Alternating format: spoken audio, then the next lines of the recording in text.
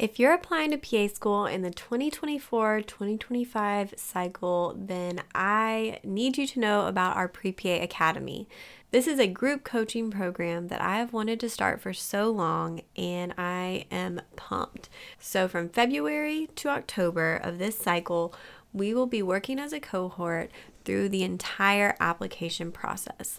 The way that Academy works is we'll have 3 to 4 weekly sessions with myself and the other PA platform coaches where we will be teaching and doing group work and live personal statement editing, live mock interviews, question and answer, office hours, virtual shadowing, and just walking you through this entire PA school application process.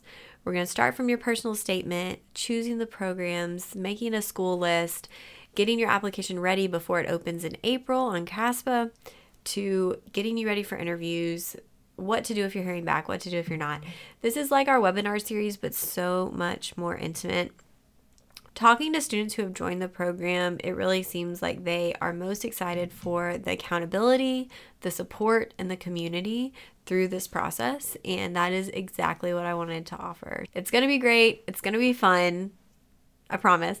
And we're just going to have a good time getting to know each other and working through it together and learning from each other. I want you guys to learn from each other in the program. You can sign up at any time. The code, if you want $50 off of your registration, is HELLO24. And we would love to have you as part of our first cohort of Pre-PA Academy for this upcoming cycle. Today, on episode 29, we're interviewing Paul from Dose of PA blog. Welcome to the Pre-PA Club podcast. If you want to learn how to become a physician assistant, you're in the right place. I'm your host, Savannah Perry. Let's get to it. Hey guys, welcome to episode 29. So today our interview is with Paul. I mentioned that at the beginning. He runs a website called Dose of PA. And I think it's getting a little bit of a revamp soon, and so we'll make sure that any links included get updated. But I virtually met Paul a couple of years ago when I started my website, the PA Platform. And by the way, I'm Savannah. If you're new to the Pre-PA Club podcast, I'm the host, and I'm also a dermatology PA and the creator of the PA Platform. So Paul and I kind of connected over the internet because he also had a pre-PA blog and he was in PA school at the time.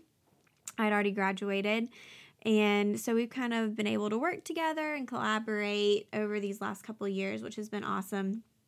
And I'm really excited to see his new website now that he's a practicing PA. And so his job is very interesting. You'll hear all about it. And he has great pre-PA articles, very thorough advice on his website. So definitely something you want to check out. Paul also edits for My PA Resource. So he's also a personal statement editor, just like I am. And so you can still use that code Pre-PA Club if you want a discount there. We're all PAs who edit. And so you can rest assured that your personal statement is getting a good review by somebody who knows what they're looking for. But let's go ahead and jump into our interview. And yeah, I'm excited for this one. So first off, my name is Paul. My name is Paul Gonzalez, and I am a PA. I work in pediatric epilepsy at Children's Medical Center in Dallas, Texas. I started out originally working in a neurology unit. It was an adult neurology unit, and then later an ICU while I was in undergrad, and I worked as a patient care technician and sometimes referred to as like a patient care assistant. I worked there for about 2 years, and at the same time, I was kind of volunteering at Austin State Hospital, which is a psychiatric facility.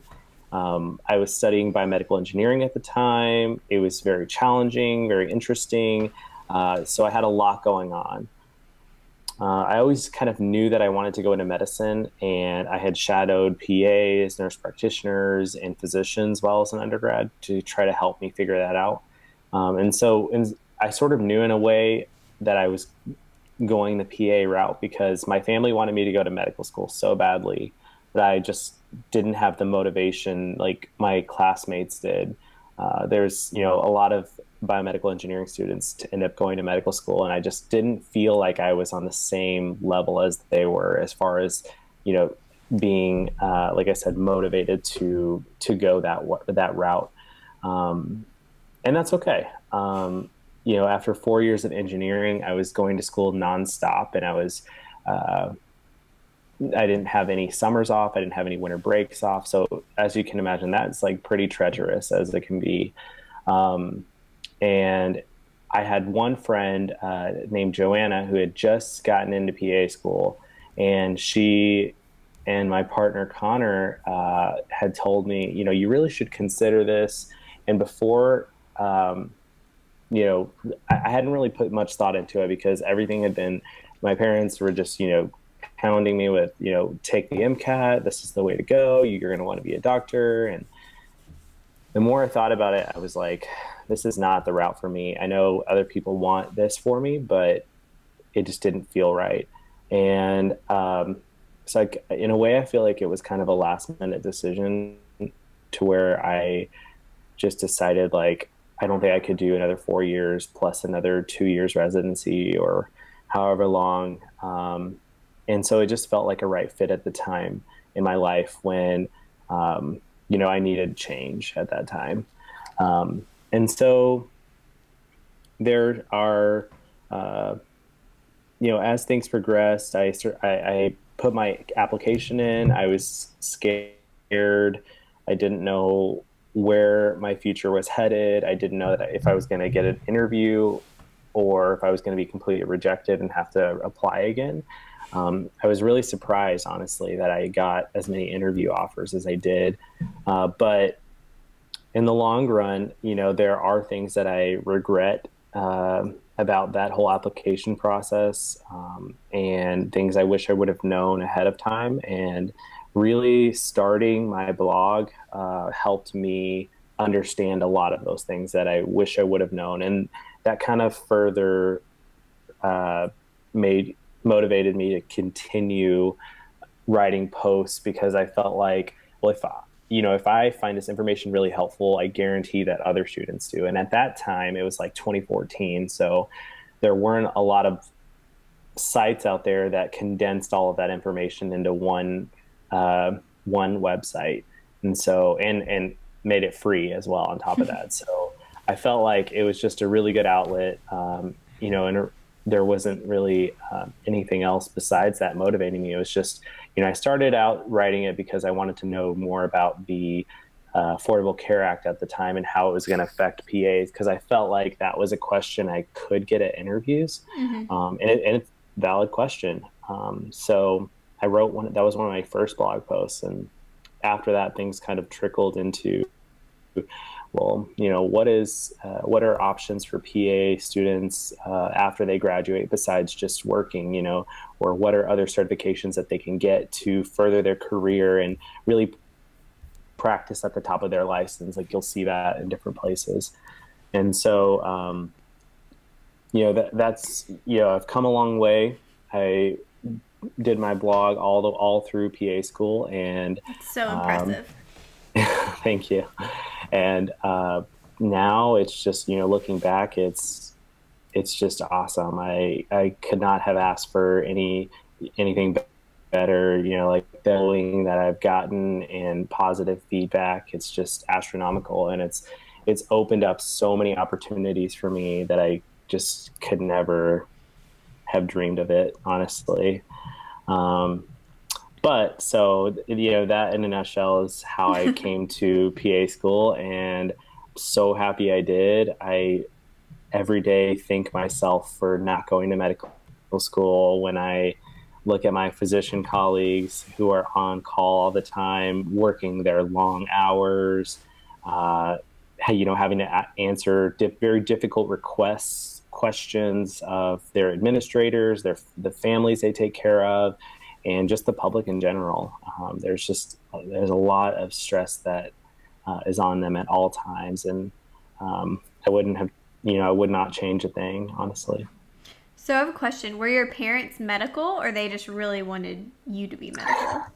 I am the first person in medicine in my entire family. So, there's lots and lots of just people telling me from all sides, really. this is how you have to go. This is what you should do. Because in my family, and as in most families, they feel like being a doctor is the top of the line, the top of the hierarchy. Like there's nothing else. And that was it for my family. My other sister is she's the only other person in my family that's gone off to get her master's. And so, whenever it was just basically being decided for myself what I was going to do for the rest of my life, that's when I kind of had to put my foot down and make a decision for myself. So, well, if it makes you feel any better, my dad still asks me when I'm going back to school. He's given up on med school, but he wants me to go get my doctorate. And I'm like, Dad, I'm not getting my doctorate unless somebody else is paying for it. I have no interest unless, I would love to get it. Like, that'd be fun to get it in, I don't know, education or something, but not unless somebody else pays for it. So, yeah, I think that's a parent thing.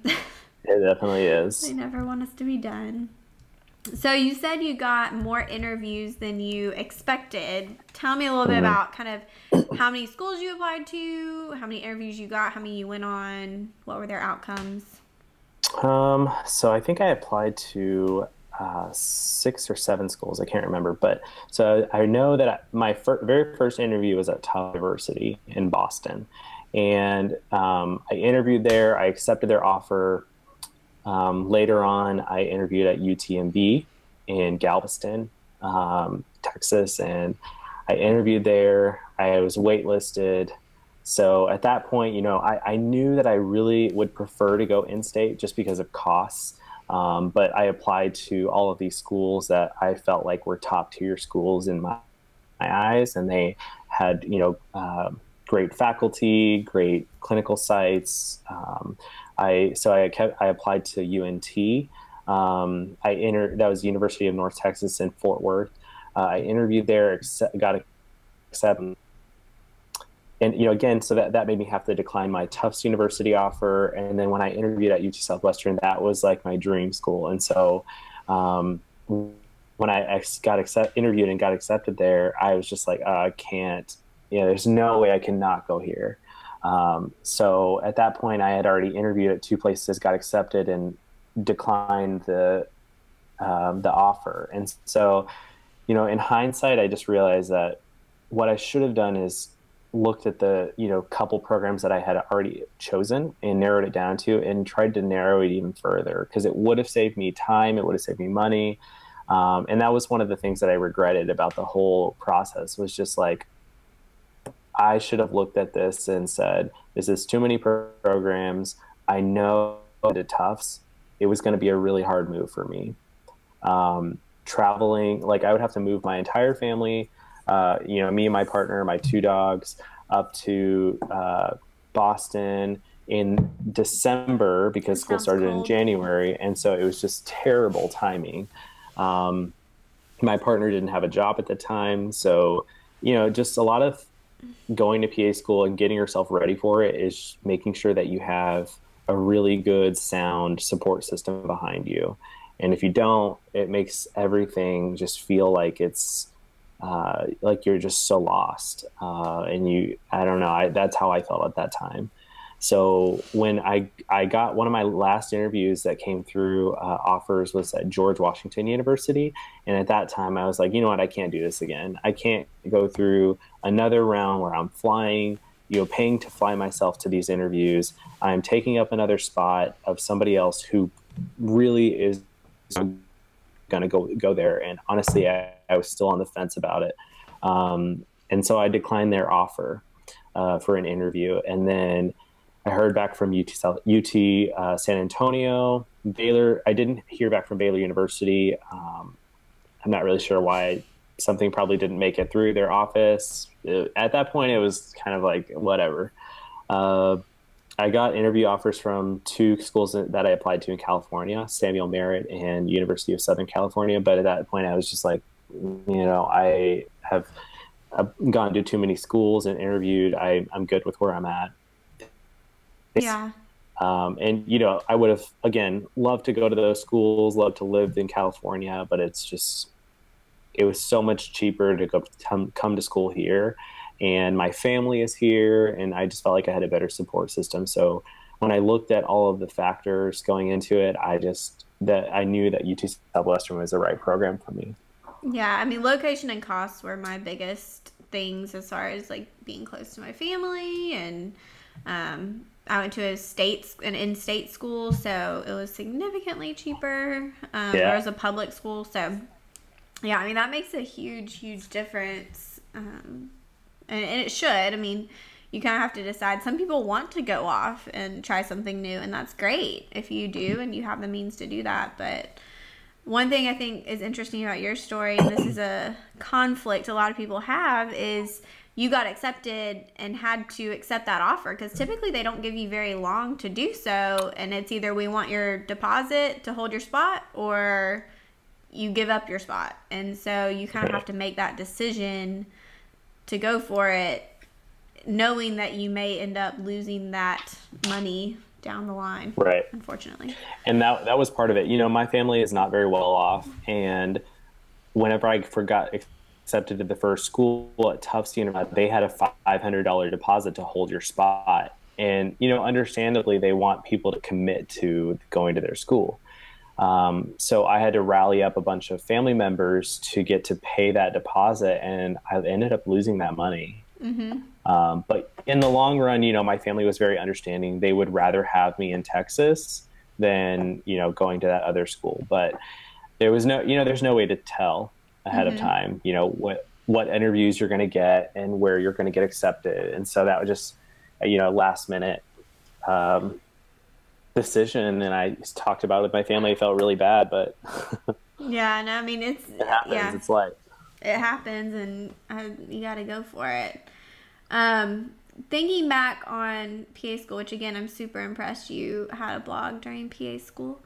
Are you still doing anything with Dose of PA? What does that look like these days? So right now I am in the process of revamping my site before I launch a new site. And I have reviewed and revamped some of the posts, some of the most common posts that people go to. And I've written a couple new ones, and I'm just waiting for the new site to be done before I release all of those articles. I'm glad it's not going away. No, not going away. Too much good info for it to go away. Yeah. And too much hard work, I'm assuming, because I know how much hard work it is. Thinking back on PA school, what was difficult or surprising to you about PA school? What did you not expect?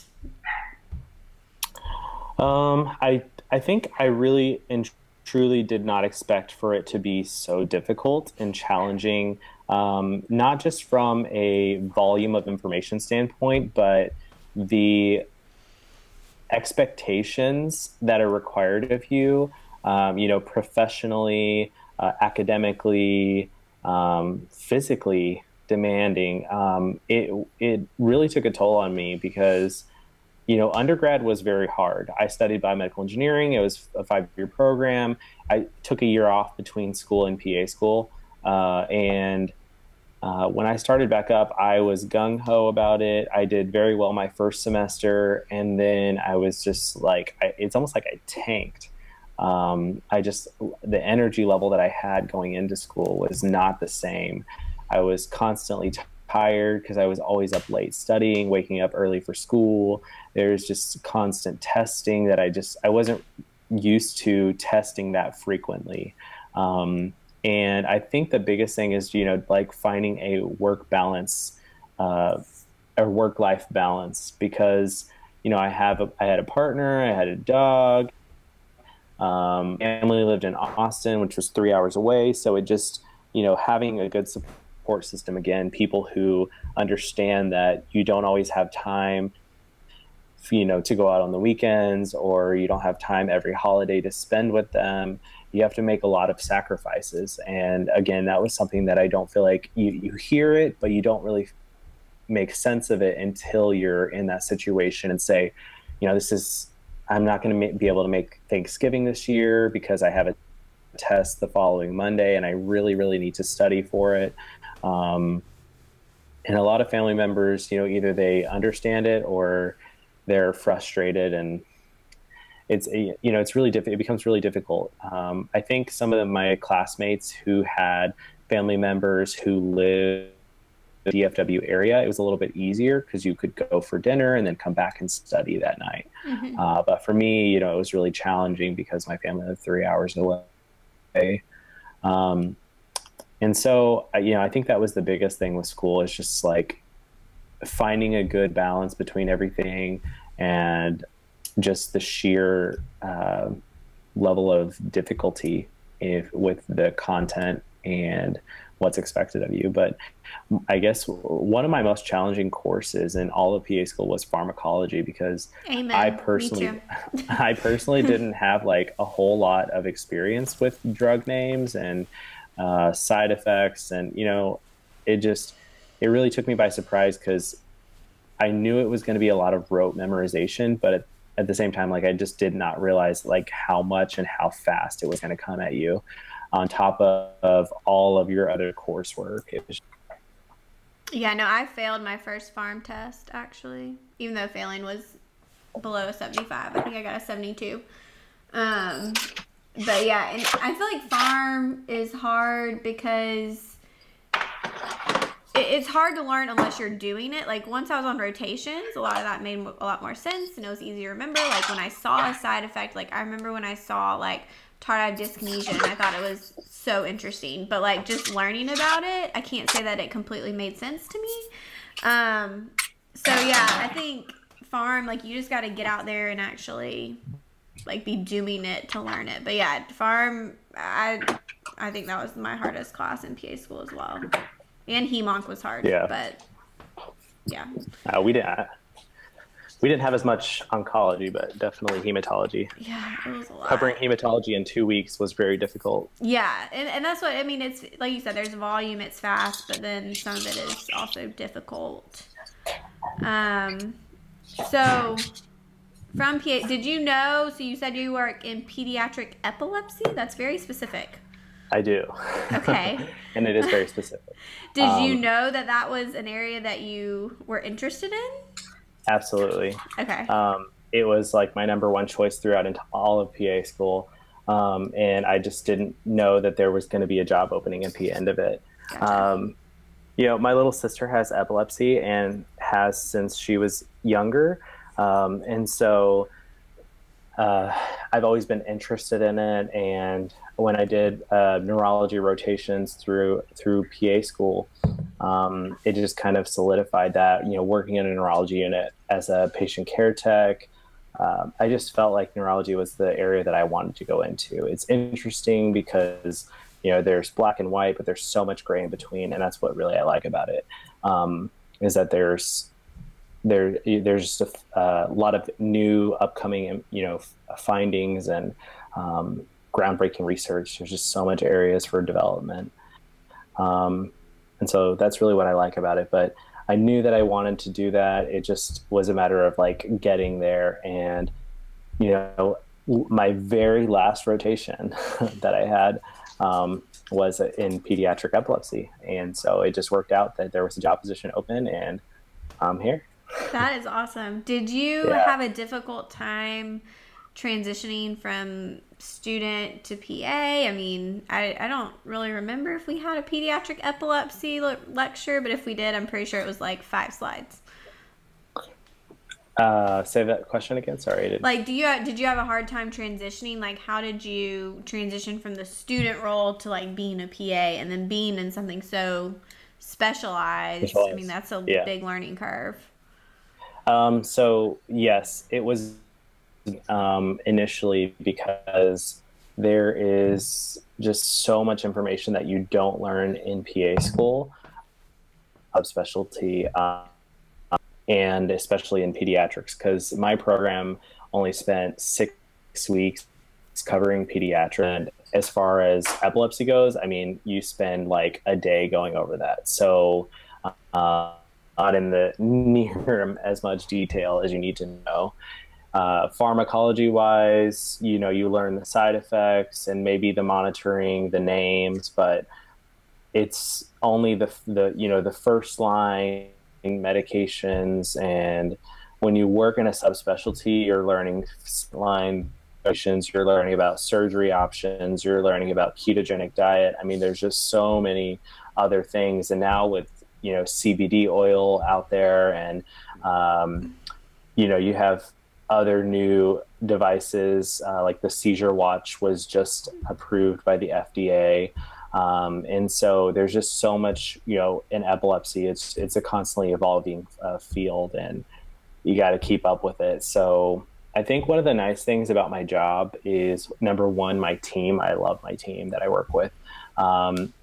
If I could give anybody job advice, it is find a field that you want to work in, but two, find a team that you like and get along with. It just makes work not seem like work at all. And every day you come in, you have, people to talk to about things non-work related to keep you going. So it's been a really big struggle as far as, improving my examination from just a basic and kind of tailoring it to infants or a toddler, adolescent, or an adult, learning information about their development. We learned some of that, but there's a large learning curve. And so that's been, again, balancing all of that with life and getting back into the swing of things. It takes a while. And, like most PAs, I think say around 6 months is how long it takes to finally become comfortable. But I felt like mine was closer to a year. Yeah. And so I think it's different for everybody, but. Well, and that's what we talked about this a little bit beforehand, but I was saying how it took me 6 months of basically coming home and I would lay on the couch and not get up. Like, I was so exhausted just from trying to learn and just the grind of every single day. But after about 6 months, that got better. But I work in dermatology, so it's interesting that there's different things, and I don't know if you kind of have this as well, that I would get comfortable with one thing and then it was a new thing. So at first, I felt completely uncomfortable with psoriasis. I didn't know what to do. I would freak out, think, oh my gosh, this person has this crazy rash. My supervising physician would walk in and just go, it's psoriasis. So now I feel like I have a great handle on psoriasis. But then after that, it was pediatrics and me feeling like I didn't know what to do with kids. But now I feel pretty good about that most of the time. They can still have weird stuff. And then it was lupus. It's just kind of, there's always something new that it's like, oh, I really need to learn more about this and get better at it. So I feel like that even 3.5 years out still kind of happens, and I go through phases. There are just things that are more difficult than others that are hard to get a handle on. But that's where kind of that lifelong learner thing comes in a little bit. Tell us what is a day? What does your typical day look like, or your job, or what? I don't know, your shifts. Sure, yeah. What's that look like? So my job is very unique, and it's one of the things that I love the most about it. I work 2 weeks in the outpatient world, and I only work 4 days a week, period. So I'm in clinic 4 days, and for 1 week, the second week I'll be in clinic for 4 days. And then every third week I work in what's called the Epilepsy Monitoring Unit, or the EMU. And that's just basically a video EEG. And so I'll work 4 days at that time. I work one Saturday every 6 weeks, and we alternate between the 6 days and nurse practitioners that are there. So we have a really large team, and it makes it easy for scheduling because you can always swap with someone. In the clinic, we work, normal, it's 8 to 5. And in the inpatient side, it really varies. So sometimes you can be there 10 hours, maybe less, but sometimes maybe 12 hours. It really just depends. But either way, we're salaried. So 4 days a week, it's really not bad. And it offers you, the ability to have 3, sometimes 4 day weekends, depending on how your schedule overlaps. And so that's been really nice because I don't necessarily have to take PTO for those days. And I accrue PTO really quickly because I don't use it. So that's been really nice. I really love my schedule. It's one of the best parts of my job. Do you work closely with a supervising physician, or are you seeing patients on your own? How much autonomy do you have? I think that's a good question, and it's really interesting because it's so different for our epilepsy program compared to other PAs and nurse practitioners that may work in epilepsy.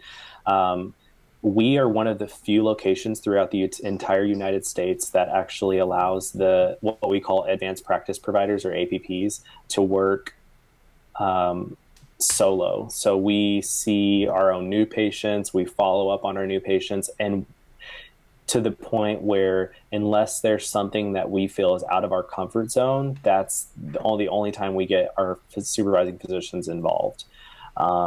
It's a great system. It allows us to see a higher volume of patients.